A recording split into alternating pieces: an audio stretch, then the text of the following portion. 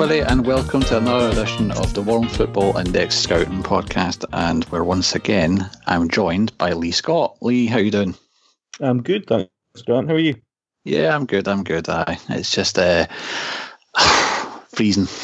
it's freezing up here. I don't know what's it like on your coast. I take it it's the same. I doubt it's tropic. Believe it or not, we've kind of missed the worst of it over the last week. We've had no snow. Oh, really? Oh, wow. A few weeks ago, we were completely inundated. It was the worst I've seen it for a long, long time up here. And I live right at the very top of Aberdeen on a hill. It's a bit like Narnia here. Whenever it snows, it gets a little bit crazy. But yeah, we've missed it, and now it's kind of warm outside, so no complaints. Well, I can tell you this: it's rubbish here. It snow's away, but it's still rubbish because it's freezing. But I mean, let's sort of cast our net a bit wider and maybe go to some more exotic reaches of the world here in this in this conversation. So much like last time, we've got another 4 players to discuss. But before we move on to them, it would be worth updating on the progress of our last 4. So Dennis Geiger continues to get regular game time at Hoffenheim. He's doing quite well. Kieran Tierney, he's still excelling at Celtic. He's recently signed a new 6-year deal. Although I would say maybe his form has sort of tailed off a little bit, but kind of looking like he's slightly burned out. So hopefully Celtic and Rodgers can look at maybe a bit of a rotation option for him to give him a bit of a break. But I would say that the 2 Dutchmen we discussed last time, Frenkie de Jong and Per Schuurs, have probably grabbed the headlines the most. I mean, de Jong has been brilliant for Ajax in a variety of roles, and Per Schuurs has sealed his sort of expected move to Ajax for the start of 2018-19. So have you got a quick word on them?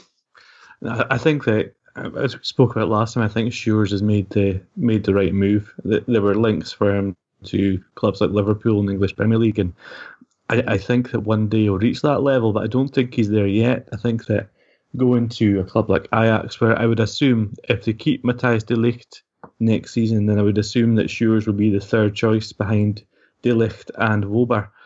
Frenkie de Jong has been sensational, but he's been playing in a defensive role, which is something that nobody really saw coming before Marcel Keizer was sacked before the winter break at Ajax. He was actually playing him alongside Matthijs de Ligt as a centre-back, but it was a kind of a role that I've never seen before. When you hear about attacking liberos playing behind the defensive line, but this was almost an attacking libero within the defensive line. So whenever Ajax had possession of the ball, you see the player take the ball and move forward. De Jong moved forward quite easily.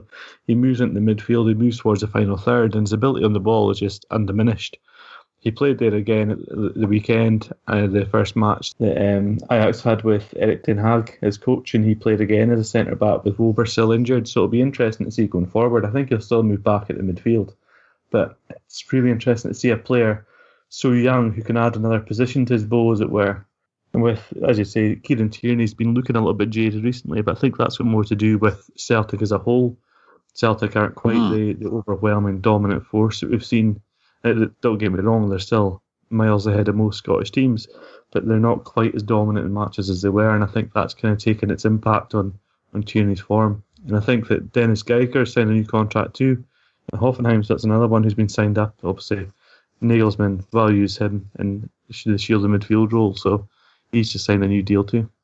Excellent, good stuff. Well, hopefully the next 4 we're going to talk about here can maybe have similar progress. So, I mean, the first player we're going to discuss is Phil Foden from Manchester City. So, Phil took I don't know why I called him Phil, it doesn't even make sense. Foden took a starting role as England's under-17s won the World Cup. So, what kind of player is he? 2 things that jump out at me are that he's not, quote unquote, typically English, and that he has a touch of David Silva's about him. So what can you tell us about him? I think that his nickname in some circles is the Stockport Iniesta, and I think that kind of tells you everything you need to know about his, not so much his ability, but his ceiling, his potential. And whenever we speak about players that are this young, you're not speaking about them as a finished article. You're speaking about almost what they could become. And there's an element of scouting and of player identification and recruitment of kind of, you can't see in the future with a football player. You just can't. You never know what's going to happen in terms of a loss of confidence, a bad injury, something happening in his personal life that sets him back. But you can kind of see what you see as the best case scenario for the player. I think that Phil Foden has got it all, to be honest with you. As you say, he's not a typical English player in that he doesn't there isn't a direct English comparison over the last 20 years to a player like Phil Foden. Some people may say Paul Scholes. Scholes in his early career, when he was a striker and he kind of moved back into midfield, for a little while he played in a role similar to Phil Foden, but their skill sets are completely different. Foden is, as you said, David Silva is another good example. So almost you're steering away from the typically English and you're going to the Spanish number 10, number 8 hybrid that we've seen over recent years. So the David Silvas and the Juan Matas, even as I say, Andrew Iniesta. He plays in the half spaces, so he's not overly comfortable wide, although he can play on either flank. He's better in the centre as part of a 3-man midfield where he can kind of drift. He's extremely technical. He's got the best feet for a young player that I have seen in a long, long time. The only player that he brought to mind when I saw him for the first time was actually his compatriot at Manchester City, a Spaniard called Brahim Diaz, who's another part of the under-23 squad at Manchester City, who's been tipped to make a breakthrough into Pep Guardiola's first team for some time now. They're quite similar in the way that they receive the ball with their body shape and the way that they manipulate the ball around opponents. It's a very interesting style. He's not much of a finisher yet. He's more of a creator, but his ability to pass and switch play and find angles is really, really impressive for one so young. You mentioned Brahim Diaz there, and because for a while there was a sort of triumvirate at Man City in terms of like youth prospects. You know, there was Foden, Diaz, and there was Jadon Sancho. Now Sancho was another member of that World Cup winning under-17 squad for England, but he left City to join Dortmund, partially in the hope that he'd receive more first-team opportunities, and that kind of looks like it's been happening the way that the last few months have been going. You know, he's been getting some appearances. I think he started 2 games in a row recently for Dortmund. But looking at the makeup of the City squad, you would say that Foden faces the same kind of blockages that Sancho did in regards to first-team minutes, even though they played sort of different positions. But what would you say it is about the environment at City that made Foden want to stay rather than maybe look elsewhere? I think it's as simple as Pep Guardiola. I think that Foden, the issue with Sancho arose in the pre-season when he was left out of the squad, I think, to travel to America for one of the pre-season tournaments, whereas Brahim Diaz and Phil Foden were included and they went with the first-team squad. I think Jadon Sancho felt a little slighted with that, and as you say, Sancho's played the last 2 games for Borussia Dortmund, and 2 games he could conceivably been named man of the match for them. He's been that good there, so there's no doubt in his talent, maybe a little bit more his character. But Foden has had nothing but encouragement from Guardiola. I think that Guardiola has got a reputation for taking on these projects of players. You look at Thiago when he was at Barcelona and obviously took Thiago to Bayern Munich. You look at Pierre-Emile Højbjerg when he was at Bayern Munich. There was a lot of individual work there, and even a player like Javi Martinez at Bayern Munich. There was a lot of individual tactical work done by Guardiola. And I think that Phil Foden understands that he's in a place right now where at his age he can learn. Yes, there has to be an element where he has to play first team minutes, but at what point do you decide that your tactical evolution and your tactical training takes a back seat to that? I think that's where the disconnect comes. And before, unfortunately, Phil Foden's actually injured at the moment. He picked up quite a nasty injury towards the tail end of last year, and he's going to be out for a little while. But I think before that, he was starting to make inroads into the squad. He appeared in a couple of Champions League games. He was kind of getting off the bench more for the Premier League games.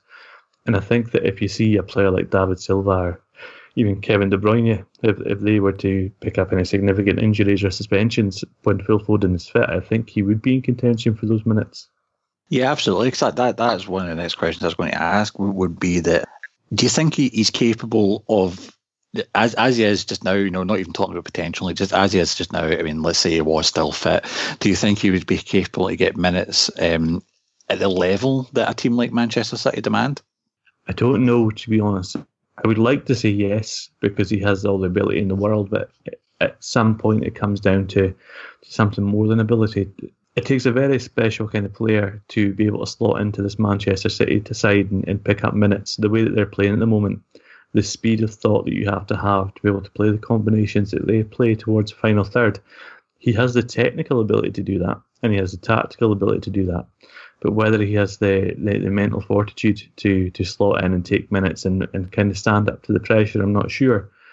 Guardiola has constantly said when he's been asked in press conferences this season that Phil Foden will not go out on loan this year. But he always added the this year. So I'm not sure if there's a plan perhaps to put him out on loan next season, even to Girona in Spain, for example. If he could go there, pick up some first team minutes, a very tactical, technical style of football that would suit him. It's not the Premier League, and I'm sure there would be Premier League and Championship suitors for him. But I think that Manchester City won't want to let him too far out of their sight in terms of his development. So keeping him within their kind of stable of clubs would make sense. Yeah, because you sort of touched on it earlier, but I think that maybe a lot of people, I wouldn't say they put too much importance on it, but I would say that a lot of people do think it's all about minutes, it's all about playing, and that's all that matters. But I mean, surely it wouldn't serve someone like Foden just to like pump him out on loan to any sort of team, even if they're playing the Premier League, for example. I mean, if they don't play in any sort of style that even vaguely reflects something like Man City, because you would say that if he was to go out on loan, an ideal sort of team would have been like this, like a Swansea team of a few years ago, where like they did play possession-based football and stuff like that, and it was quite technical. I mean, obviously less so now. But do you think that it's kind of the utmost importance that if he does go out on loan, then yeah, it has to be somewhere? Not because like, you mentioned Girona, and like they're obviously connected with Manchester City in terms of the overarching football group that owns these clubs. But do you think it is of the utmost importance that he does go somewhere where basically he's not going to get asked to just put a shift in and run up and down the flank and stuff, Yeah, I think it's a huge part now of kind of a player's pathway towards the first team when he gets to a certain stage and his club decide that he does need those minutes. As you say, the minutes aren't the be all and end all, but they are important at a certain point of a player's development.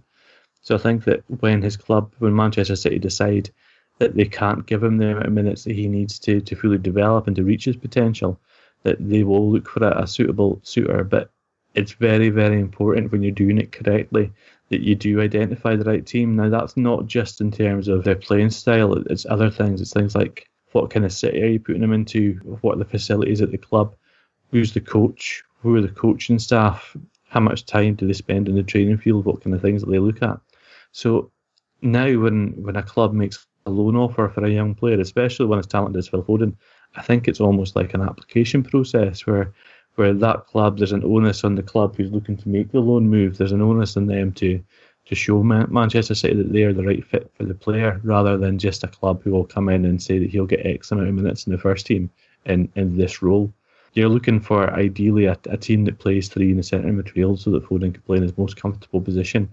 When it gets to the point of a player being loaned out, in the formative development years, there's a huge amount of onus, and I think it's correct in playing players out of their natural position. You kind of heard about that if you've ever read Dennis Bergkamp's book Stillness and Speed. He talks about Ajax when he was played at right back by coaches at Ajax. I think it was Louis van Gaal, but I might be incorrect on that. It might have been Johan Cruyff even. It was certainly one of them. They played him at right back for a spell, and they played him at right back when he was naturally a right midfielder at the time, so he could see how difficult it was for the right back when the right midfielder didn't do his defensive work. When he could see how difficult it was for the right back who was making bombing runs forward, trying to get beyond the right winger, and the right winger wasn't passing it on. So it's kind of adding to the player's overall tactical picture, as it were. But now, with a player like Phil Foden, I think you've found his role. His role will be in the centre. It will be in the half spaces. It will be creative on the half turn, looking to play combinations quickly in and around the final third. So you're looking for a team that'll fit that, and I think that's difficult to find, especially in the Premier League. As you say, Swansea a few years ago, absolutely, they would have been an ideal fit. Even Bournemouth 2 seasons ago, you would have looked at them and thought, yeah, that's almost right. But who else now beyond that? You certainly wouldn't send them, I don't think, to Huddersfield or to a Brighton, anyone like that. So it'll be interesting to see what happens next season with Foden. Just finally on Foden, kind of again in contrast to Sancho here, what does his decision to stay tell you about his personality even? Because you sort of touched on this before, but like broadly speaking, it could be viewed as either being determined or safe, depending on how kind you want to be to him. I think so. I think Jadon Sancho's decision to move to Germany, I think, has completely taken him out of his comfort zone. As much as I touched upon the fact that there might have been a character issue with him, I think he's kind of shown that may not be the case by taking the move to Borussia Dortmund, as opposed to one of the easier moves, no doubt, were on the table. So for Phil Foden for the moment to decide to stay at Manchester City, I think he almost has a grounded. I don't know the lad. I haven't spoken to anybody around him, so I can't speak from first person experience. To me, it looks like somebody who's grounded, who is aware of their ability, but isn't kind of caught up in the lifestyle yet. He's not demanding to be part of the first team. He understands that he still has to learn and develop, and he understands that in his position right now, learning from Guardiola, training with De Bruyne and Silva, I think that these are things that are invaluable for a young player, and he hopefully recognises that. But I think we'll see more when he comes back from his injury, exactly what his position in the first team squad is. Well, believe it or not, and what any sort of biases anyone might think that me or indeed you might have as Scotsmen, I do wish him well. I think he's a really, really exciting player. I've always enjoyed watching him. I managed to catch quite a few of City's pre-season games, and he got quite good minutes during the summer. And then again, he's made appearances this season before his unfortunate injury, and he's just a joy to watch. You know, he just really seems almost the definition of natural talent. You know, he's totally got this, but he's also combining that with the learning side of the game, you know, and I think when you add those two together, you've really got ingredients for a terrific player. So I wish him nothing but well. Right, so our next player, and this will be fun, try to pronounce it, but we'll try our best. It's because I looked up the pronunciation and I've heard a few varying ways of saying it, but the way I'm going to do it is this. Our next player is Dominik Szoboszlai. Oh, that's not even kind of close. I know that's not close. But Szoboszlai, and something else that I heard. So just pick one of those, and that's what we're going for. But yeah, tell us a bit about him. It looks like he's something of a set-piece specialist on top of his other obvious talents as well. Yeah, he's a really interesting player. Szoboszlai, I think, is the pronunciation I got. I asked a Hungarian journalist that I follow on Twitter, I asked him for a pronunciation. I think it was Szoboszlai. That's a good way to do it then. Yeah, ask a Hungarian rather than asking Google. But yeah, fair enough. It could be the way forward. Szoboszlai's a 17-year-old. I'd say a midfielder. He's a modern midfielder in that he doesn't have a set role within the midfield that I've seen so far, but that may just be that he hasn't settled on one. Szoboszlai is part of the Red Bull kind of group at the moment, where obviously they have Red Bull Leipzig, RB Leipzig, we're not allowed to say Red Bull Leipzig, and they have Red Bull Salzburg as well as a couple of other clubs, but they also have a club in the Austrian second tier called Liefering, I believe that's correct. So Szoboszlai has been on loan at Liefering this season. It's a very strange loan. I remember speaking to somebody within the Red Bull group, one of the coaches last season, when the youth team had to run to the final of the Europa Youth League and actually won it. And he said that a lot of the time they were struggling with getting time to train the players properly because a lot of them were on loan at Liefering, but they were released to play for Red Bull Salzburg's youth team in that tournament. So I'm not quite sure exactly how the loan regulations in Austria work. Szoboszlai is another one. He's on loan at Liefering at the moment in the second tier in Austria, and he is hands down one of the most promising young players that I've come across in world football for a long, long time. He's very tall, 1.86 m, so that's about 6'3" possibly. At 17 years old. But for all of his height, his technical ability in the ball is what stands out. He never looks out of place. He's very, very comfortable in possession of the ball. He's already capped by Hungary under 21. I don't think it'll be long before the Hungarian national team, their first team, cap him. In terms of potential, we talked about Phil Foden's potential, but Szoboszlai is one of the few players that I would put ahead of Phil Foden at the moment. He can strike the ball with either foot. He's capable of passing long.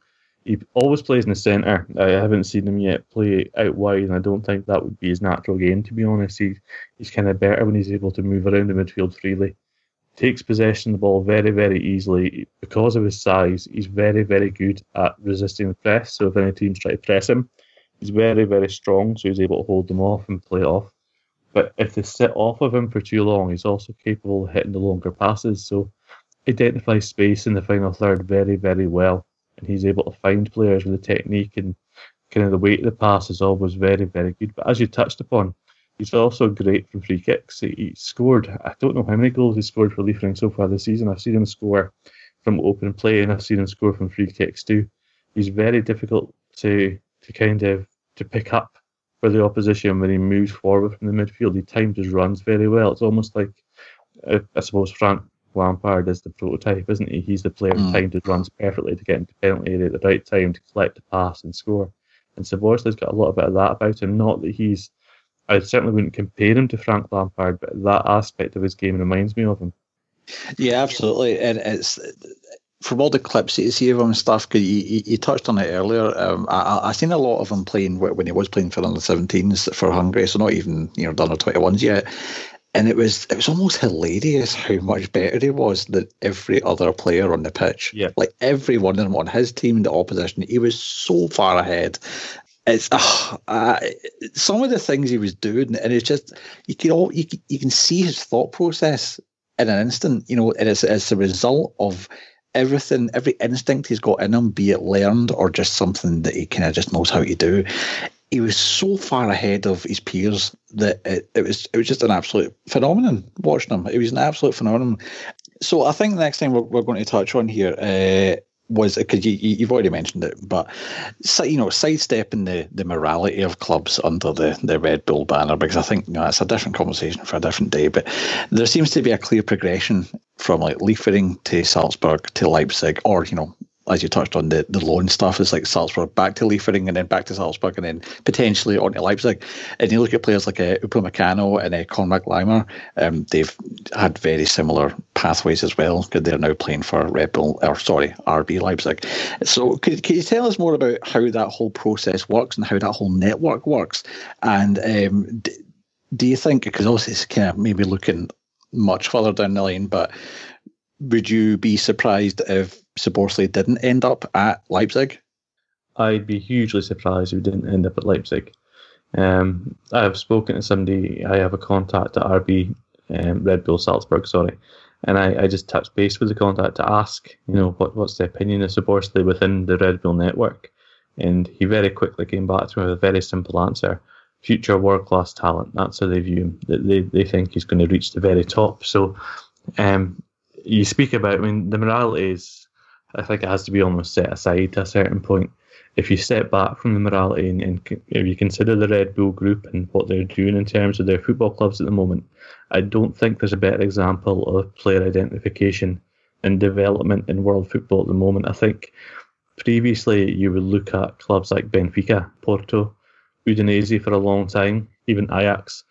You would look at these clubs as almost the bastions of being able to identify young talent, take them in, develop them, and then you look to sell them on and either make the profit or they take your first team to where they want to be. But I think that the Red Bull group kind of outstrips that, and that's because of the scope of Red Bull at the moment. And it's all been overseen, obviously, by Ralf Rangnick, who is currently the sporting director at RB Leipzig, but he was previously the sporting director for the whole Red Bull group. So a lot of what's been put in place is kind of built around his philosophy, and I think that clear philosophy throughout all the clubs helps a player who's moving from one to the other. I think that at 17 at the moment, he's born in October, so you'll be looking at next season before he turns 18, but I still think that Szoboszlai will be at Red Bull Salzburg next season. I don't think he'll be at Liefering. I think he'll be ready to get those minutes in the Austrian Bundesliga. And then you're probably looking at another season before he's off to Salzburg, to Leipzig. It's very confusing with all these. I know. And there are a couple more though at Salzburg at the moment. There are a couple of young African players, Samasiku and Haidara, and I think that they'll be through the pipeline onto Leipzig first, and that'll be what opens up the space in the squad for Szoboszlai to step into. But yeah, I've got a huge amount of admiration for the way that they're developing players at the moment. Well, that's actually the next sort of thing I was going to ask was, because I think it is quite clear that he is going to be at Salzburg next season. But what would his pathway be into that team? So do you think that people will sort of get moved up to Leipzig, or can he just moved elsewhere and he'll be basically straight into the first 11? Or do you think he'll just be around the squad? I think initially you're looking at him just coming around the squad. He will have trained with the first team. I have absolutely no doubt about that. But it's different just going from training to suddenly being part of that squad and being part of the match day experience.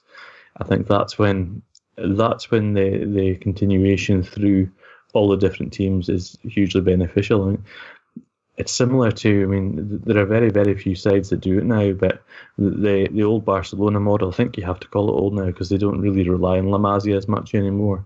But the idea that there's this central thread running through all their teams so a player can slot into any team and know his role within that team, I think that's important. I think that's something that Szoboszlai will benefit from. I do think that Samassékou and Haidara will move up to Leipzig. I've heard interest. I've heard there's been interest in Samassékou, from other clubs. He's more of a defensive, deep sitting midfielder, while Haidara's a box to box kind of more offensive midfielder, very technical, very good in the ball. There's been interest in Samassékou from other clubs, but I think that both he and Haidara will move up. It'll just be a question of when, and when he does, you've got players like Szoboszlai to come in alongside the other midfielders that they already have at Salzburg, and there's even more sitting. Romano Schmid at Liefering's another one who's just he and Szoboszlai kind of almost play 1-2s together through other Austrian second Bundesliga teams. That they've got this understanding that I think will serve them well, because I can see Romano Schmid coming through the pipeline too. So yeah, I think that initially Szoboszlai will be kind of around the first team, but it will not be long before he's stamped himself in that first team permanently. He's got too much class to sit on the bench. Oh, absolutely. And so going back to the morality thing that we both touched on there, I think this is the important thing about Red Bull's like, plastic club and stuff, it's the death of football and that. I get everybody's point about that, and especially the ones that maybe like are actual fans of like other Austrian teams or other Bundesliga clubs, for example, in Germany. But I think they're doing it the right way. They haven't just pumped in all this money and then they're going out and trying to buy Neymar, or they're trying to buy ready-made stars and stuff. Like they're doing it the right way, and like whether or not the way they're doing it is moral or whatever, however you want to put it, I think it benefits football as a whole, because they're producing just such brilliant players, just like one after the other, and like you're talking about like Haidara and stuff. You could easily pigeonhole him, and not in a bad way, but you could like pigeonhole him as being like a replacement for Naby Keita. Because Keita's out the door to Liverpool, Haidara goes to Leipzig, replaces him, and then you could argue somebody like, well, Szoboszlai's coming to Salzburg to replace him, and it's great. It's they're just doing it the right way, because it's easy to complain about when it is just people, or like even go back to like Man City, like suddenly the millions and billions get pumped in, and they're spending all the money. I mean, at least the Red Bull umbrella, they're doing it in a good way, I think. But right, well, to take a sort of slight step back away from these names like Szoboszlai, we'll get to one that's only 3 letters long. ARP. So there we go, that was easy. Jan Fiete Arp is yet another precocious German talent, this time coming through the Hamburg youth ranks. So tell us a bit about him and what makes him stand out as a player. I would say, for me personally, from what I've seen from him, pace and especially composure are what I've noticed for someone so young. Yeah, I mean, he's another who's only 18, but he already sits over 6 feet tall, so he's quite tall. But with that, he's quick. He's certainly, I wouldn't say he has sustained pace, but as a forward, you don't really need sustained. Sorry, not so much as a forward, as number 9. Jan Fiete Arp is very much a number 9. He's not a player who'll play off the front line. I think he'll play as the last man. He'll look to pull off the shoulder of the defender, and his acceleration, his pace will help to get into that space between the defensive line and the goal for through balls or crosses, anything like that. It's interesting, actually. This is the first time for a long time, I think. The exception may be Timo Werner, but other than Timo Werner, it's very difficult to look and find another very good, promising young German striker. They have players in almost every position since they revamped their youth system years ago, and that's been highly publicised. Everyone knows by now exactly how that worked, and the setting up of all the regional centres of excellence for players to go and get extra coaching and things like that. They've produced centre halves, midfielders, wide players, fullbacks, goalkeepers by the boatload, but it's very difficult to find a top class young German striker. So Arp kind of is the hope of that generation, and he's been nothing but prolific for the German youth teams. When I've seen him play for them, he was straight away, he's kind of a standout when you see him. And as you touched upon, it's his composure. He's very, very good when he's through on goal, one-on-one with the goalkeeper. He very rarely panics, and he's quite clinical with his ability to find the corners in the net, which is important for a young striker. The only issue that I think that Arp may have with his development is that he's currently at Hamburg, and Hamburg are just a mess. They've been a mess for a long time now, kind of in and out. They've struggled against relegation most seasons recently. I can't remember the last time they had a nice run towards European competition. For a club of Hamburg size, that's unacceptable. So whether as an 18-year-old he'll kind of get the first team minutes that he needs at Hamburg when they're facing relegation, or whether they'd rather go for a Bobby Wood or someone like that, a more experienced striker, I think that'll be the question going forward for him. Well, that was kind of takes us nicely into my next question, really, because Hamburg. I think I'm right in saying anyway. I think they're the only club in Bundesliga history that's never been relegated, which is kind of it's amazing long term, but also amazing just how bad they've been in the last few years that they've managed to scrape out at the end. But as much as they obviously yearn for like a degree of stability and stuff, like does their precarious situation mean that they're sort of resigned to players like Arp maybe being bankable commodities as opposed to long-term fixtures in the first team? Or is that kind of just like the reality for every club that isn't Bayern or Dortmund? Even Dortmund, I mean, they'll sell. Well, aye, true. I think you may be right. I'm not sure. I think that to a point, you'd almost rather see Arp make a move to another club kind of to aid his development. If it was to come up, say, during the summer, for example, that Arp was available for transfer, I would find it extremely surprising if the aforementioned Red Bull Leipzig, RB Leipzig, sorry, done it again, were at the front of the queue for him. I think that their policy of signing promising young players under the age of 24, I think he kind of would fit in right at the top of that with his potential and his ability and the fact that he's German as well. I think we could well see him make that move to Leipzig if it ever came up. I think that there's something, I mean, we all know, every football fan knows that there's just something about your own player, about a player who's come through the youth ranks at your own side and come on to do well, that there's nothing that quite unites a fan group like that. And I think that to an extent Hamburg may be relying on that a little bit to kind of appease the fans. I don't know. He's played it, don't get me wrong, he has featured in the first team this season. He's got 2 goals in the Bundesliga.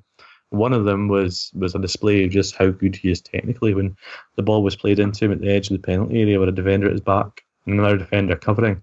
He turned inside the defender right at his back first, and then as a second defender came across, he stepped inside him too, and then the finish, he just rolled it into the corner of the net as opposed to trying to blast it when he can see the goal and he's under pressure. For an 18-year-old, that showed excellent composure, and it was kind of the goal that really firmed up my opinion of him. I'm not sure what the future will hold of Arp with Hamburg, but I'd like to think it was his potential and his ability that whatever it is, he'll keep rising. Well, I think this is the same for every sort of young, talented player who maybe isn't at or isn't already at one of the biggest clubs in the world, because you see the teams that he's getting linked with, because obviously most of it's going to be complete rubbish. It's just like press speculation. But one team I seen him linked with was Leverkusen. I mean, I can see that. I think that makes sense. Yeah. But then the other ones you've seen are like Spurs, Chelsea. And it's like, I don't know. I mean, especially Chelsea. I mean, for God's sake, he'll just get loaned out to, somewhere. I mean, just one of the 100 clubs that they seem to like loan all young players out to. But I think it's the importance of just making the right move, isn't it? And I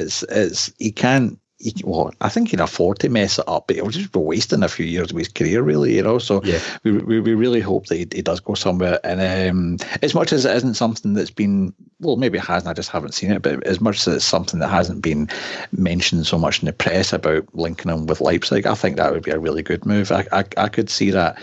Although arguably there is a bit of competition for him in that position, because you see players like, well, obviously they've got Timo Werner, but they've also got Augustin as well, don't they? Yeah. And but I mean, whether or not at least one of them might be moved on and it'll just be like part of the conveyor belt, who knows, but we'll see.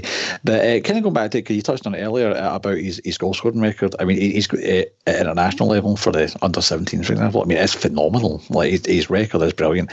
And while that only goes so far, I mean, do you see him maybe in the future becoming like a fixture in the full German squad? Because as you mentioned, like it seems to be the one position that for whatever reason, they haven't really developed that well is that sort of number 9 role. Because even when you look at the World Cup winning squad, it was all these players that came through plus Miroslav Klose. basically, and even like Manuel Gomez as well is still kind of in and out of the squad. I mean, do you think players like him and Werner as well, like they could really be what Germany turn to?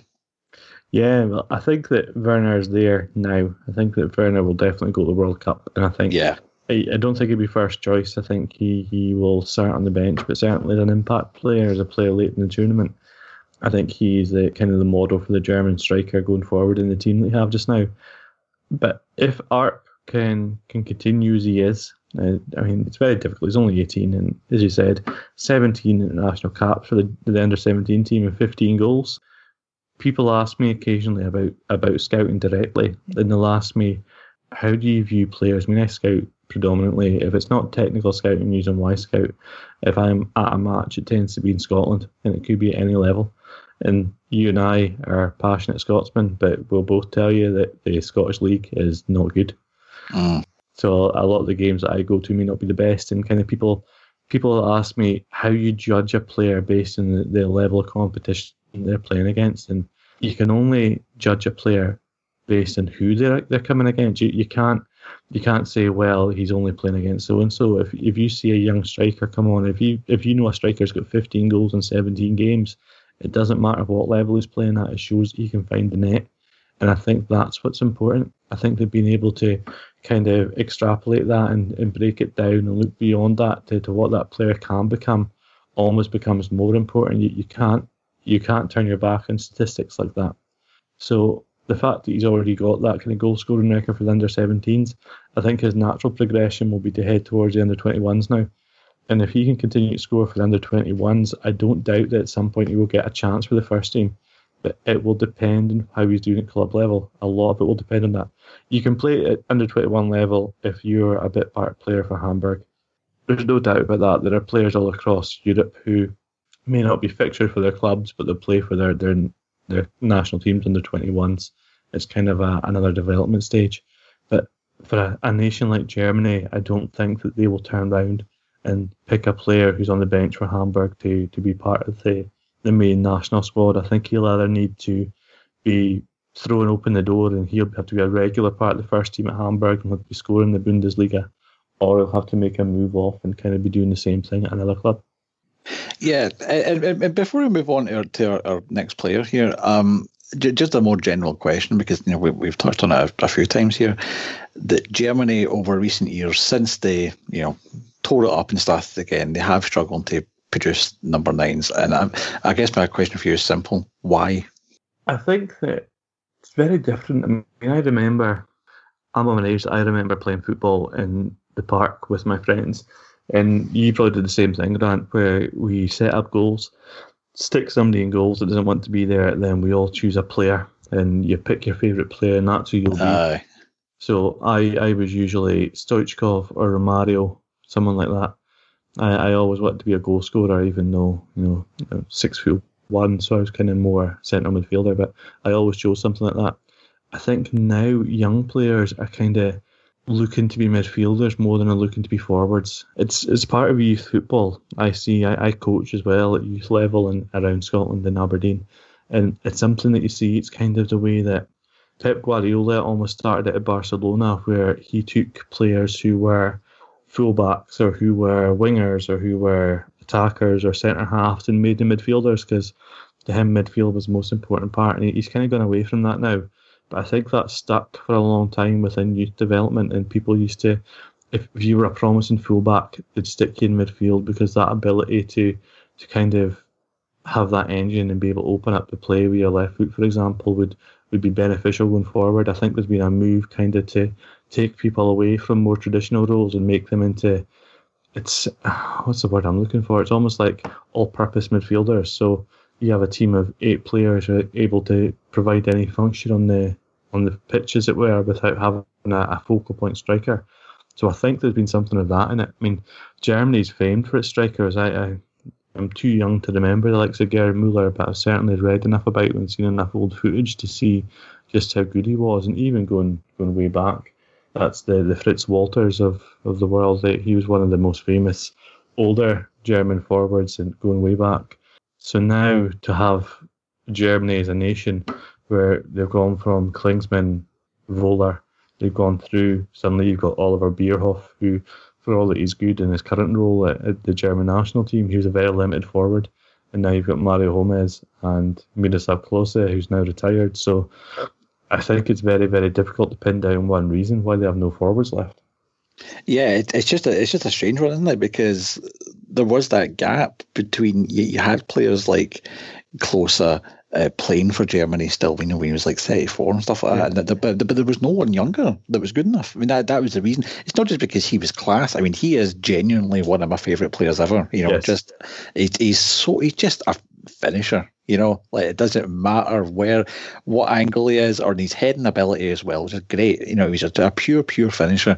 But yeah, there was no one. He wasn't just playing because he was really good. He was playing because there was kind of no one else. And then you see the years where they were using like Mario Götze as like a false nine, and then you had like Thomas Müller sort of doing his Raumdeutery thing from the right, drifting about and stuff. But yeah, there was just, up until Timo Werner, basically, there was no one. So it's very interesting that.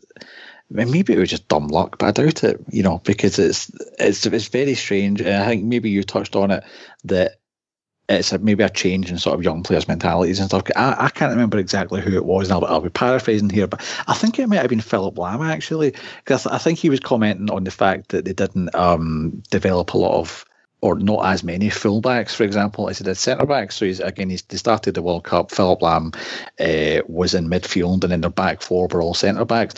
And even if you look at recently, their left-back's been like Jonas Hector, but I believe he started in the equivalent of like the German non-leagues, and then he sort of just made his way up. So he didn't even come through the same sort of like academy system that the rest of them did. And basically, Philip Lahm said something along the lines of, "Oh yes, because everybody just wants to be like a little sort of midfielder now, and that's all we focused on. We focused on that for so long that we've now got the surplus of that sort of player." And yeah, maybe it is just sort of, they realised, like, oh my God, we're producing so many of these guys, maybe we need to change the way we're doing this now. And now you're seeing people like Arp, and then a bit older than him like Werner coming through. So I mean, who knows? We could see, we could suddenly have a glut of German number 9s again, and then we'll be in trouble. But right. So moving on to our last player here. And we mentioned Per Schuurs earlier, and how he'll be moving to Ajax for the start of the 2018-19 season, and that is exactly what our next player is doing, Hassan Bandi. So tell us a bit about him. What's he like, and what are his standout attributes? I'd never come across Hassan Bandi until I saw the links to Ajax, and then I very quickly went on Wyscout and had a look at him, and I couldn't quite believe what I was seeing. This is a player who he's been playing for Mechelen in the Belgian league. He's only 19, from Burkina Faso, but this is his first season in European football. He literally signed for Mechelen at the start of this season from his homeland, for Burkina Faso, and all of a sudden Mechelen within 6 months have turned around and made a £7 million profit on him. It's just staggering. Not bad. But in 17 games in the Pro League in Belgium at the moment, he's already on 8 goals. And this is from a player who's a wide player. He's not a striker. It kind of shows a little bit of what he's about. I quite like this week that we've kind of chosen 4 completely different players. We've had a number 9. We've had a more of an Iniesta type. We've had an all-round midfielder. And now we've got a wide player. He plays more on the left-hand side. That's kind of where he's at his most natural. But he's very, very capable of coming inside with the ball. He's full of tricks. He's full of little flicks and moves when he receives the ball under pressure. More often than not, he's capable of either rolling the defender and moving into space, or he's got the ability. He's very good at the fake. So he'll receive the ball and look like he's twisting to the right, but he'll already flick the ball off to the left. And even the cameraman's kind of caught by surprise a couple of times with the things that he does with the ball. He's that kind of player.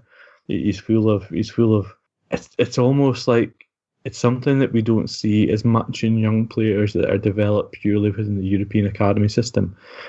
As we've already touched upon, there's so much focus now on playing a certain way and playing the right way that the fun is nearly coached out of a lot of players. And when I watch Hassan Bandi play, it's fun. It's fun because you have no idea what he's going to do when the ball's coming to him. You have no idea which way he's going to go. how he's going to get there, or whether he's still going to have the ball in 30 seconds, or whether he's going to fall over, and you've not seen why.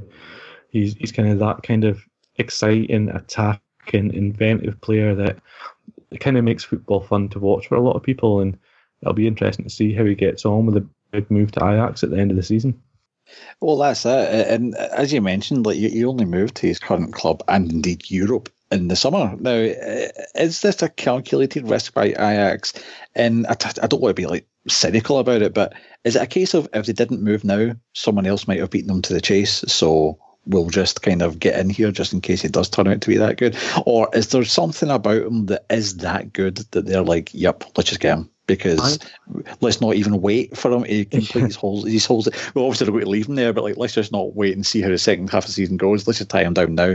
Yeah, I think it's probably a little bit of both. I think that, Ajax have always been very, very good at identifying players playing in Belgium. They had Jan Vertonghen, Toby Alderweireld, players like that who came through the Belgian league as well as Scandinavia. It's another area they're very strong at their talent identification.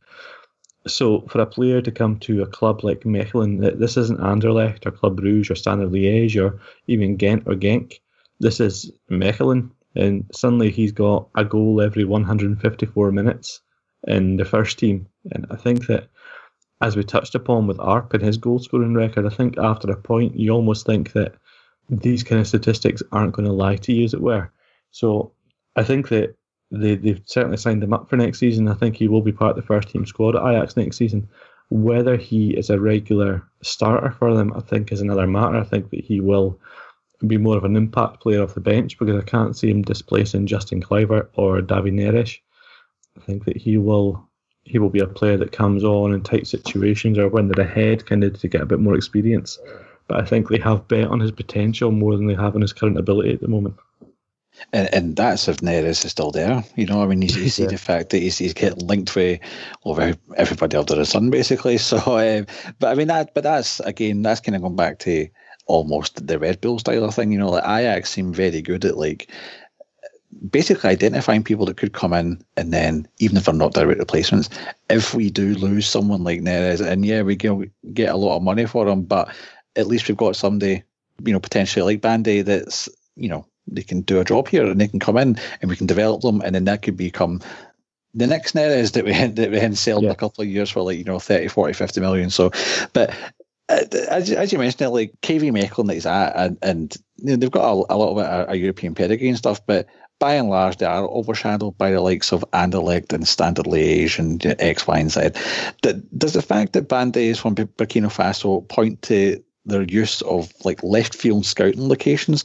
Because that's probably a good idea for smaller clubs in Europe, is it not? Because I think it's still generally accepted that Africa is still an underutilized nation in terms of identifying youth prospects. Yeah, I think so. I think that Africa is one of the areas of, you have obviously the French diaspora. A lot of French clubs scout quite heavily in Africa and will take across the talent, and Belgium's the same.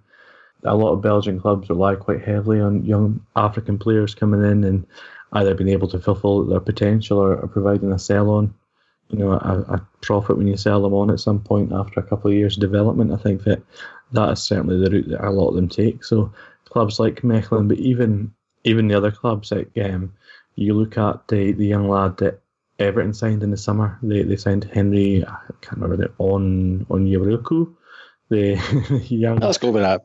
Let's go with that. It's close enough. The striker they signed from the Belgian league, and he's now on loan at Anderlecht for this season for them. He's another who came in from I think Nigeria. He came in from Africa anyway, and he lit up the Belgian league, and he was given first team experience in minutes, and his original club made a sell on profit, and then obviously Everton will look to do so in the future as well. So I think a lot of Belgian clubs are using that pathway into offering these African players avenues into European football. Belgium is actually one of the nations in Western Europe with the lowest amount of time to gain citizenship.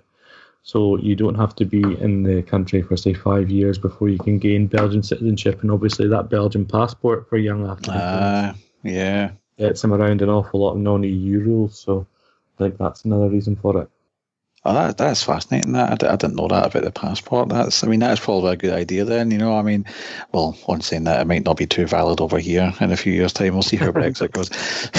but anyway, right. Well, I think that basically brings us to the end of this podcast. And I mean, again, like you said, I'm pleased as well that we chose 4 very different sort of players here, like different positions, different profiles, different clubs, different backgrounds, and that's the point of this podcast. So it's very good to do that, and I hope that everybody listening has enjoyed it as well.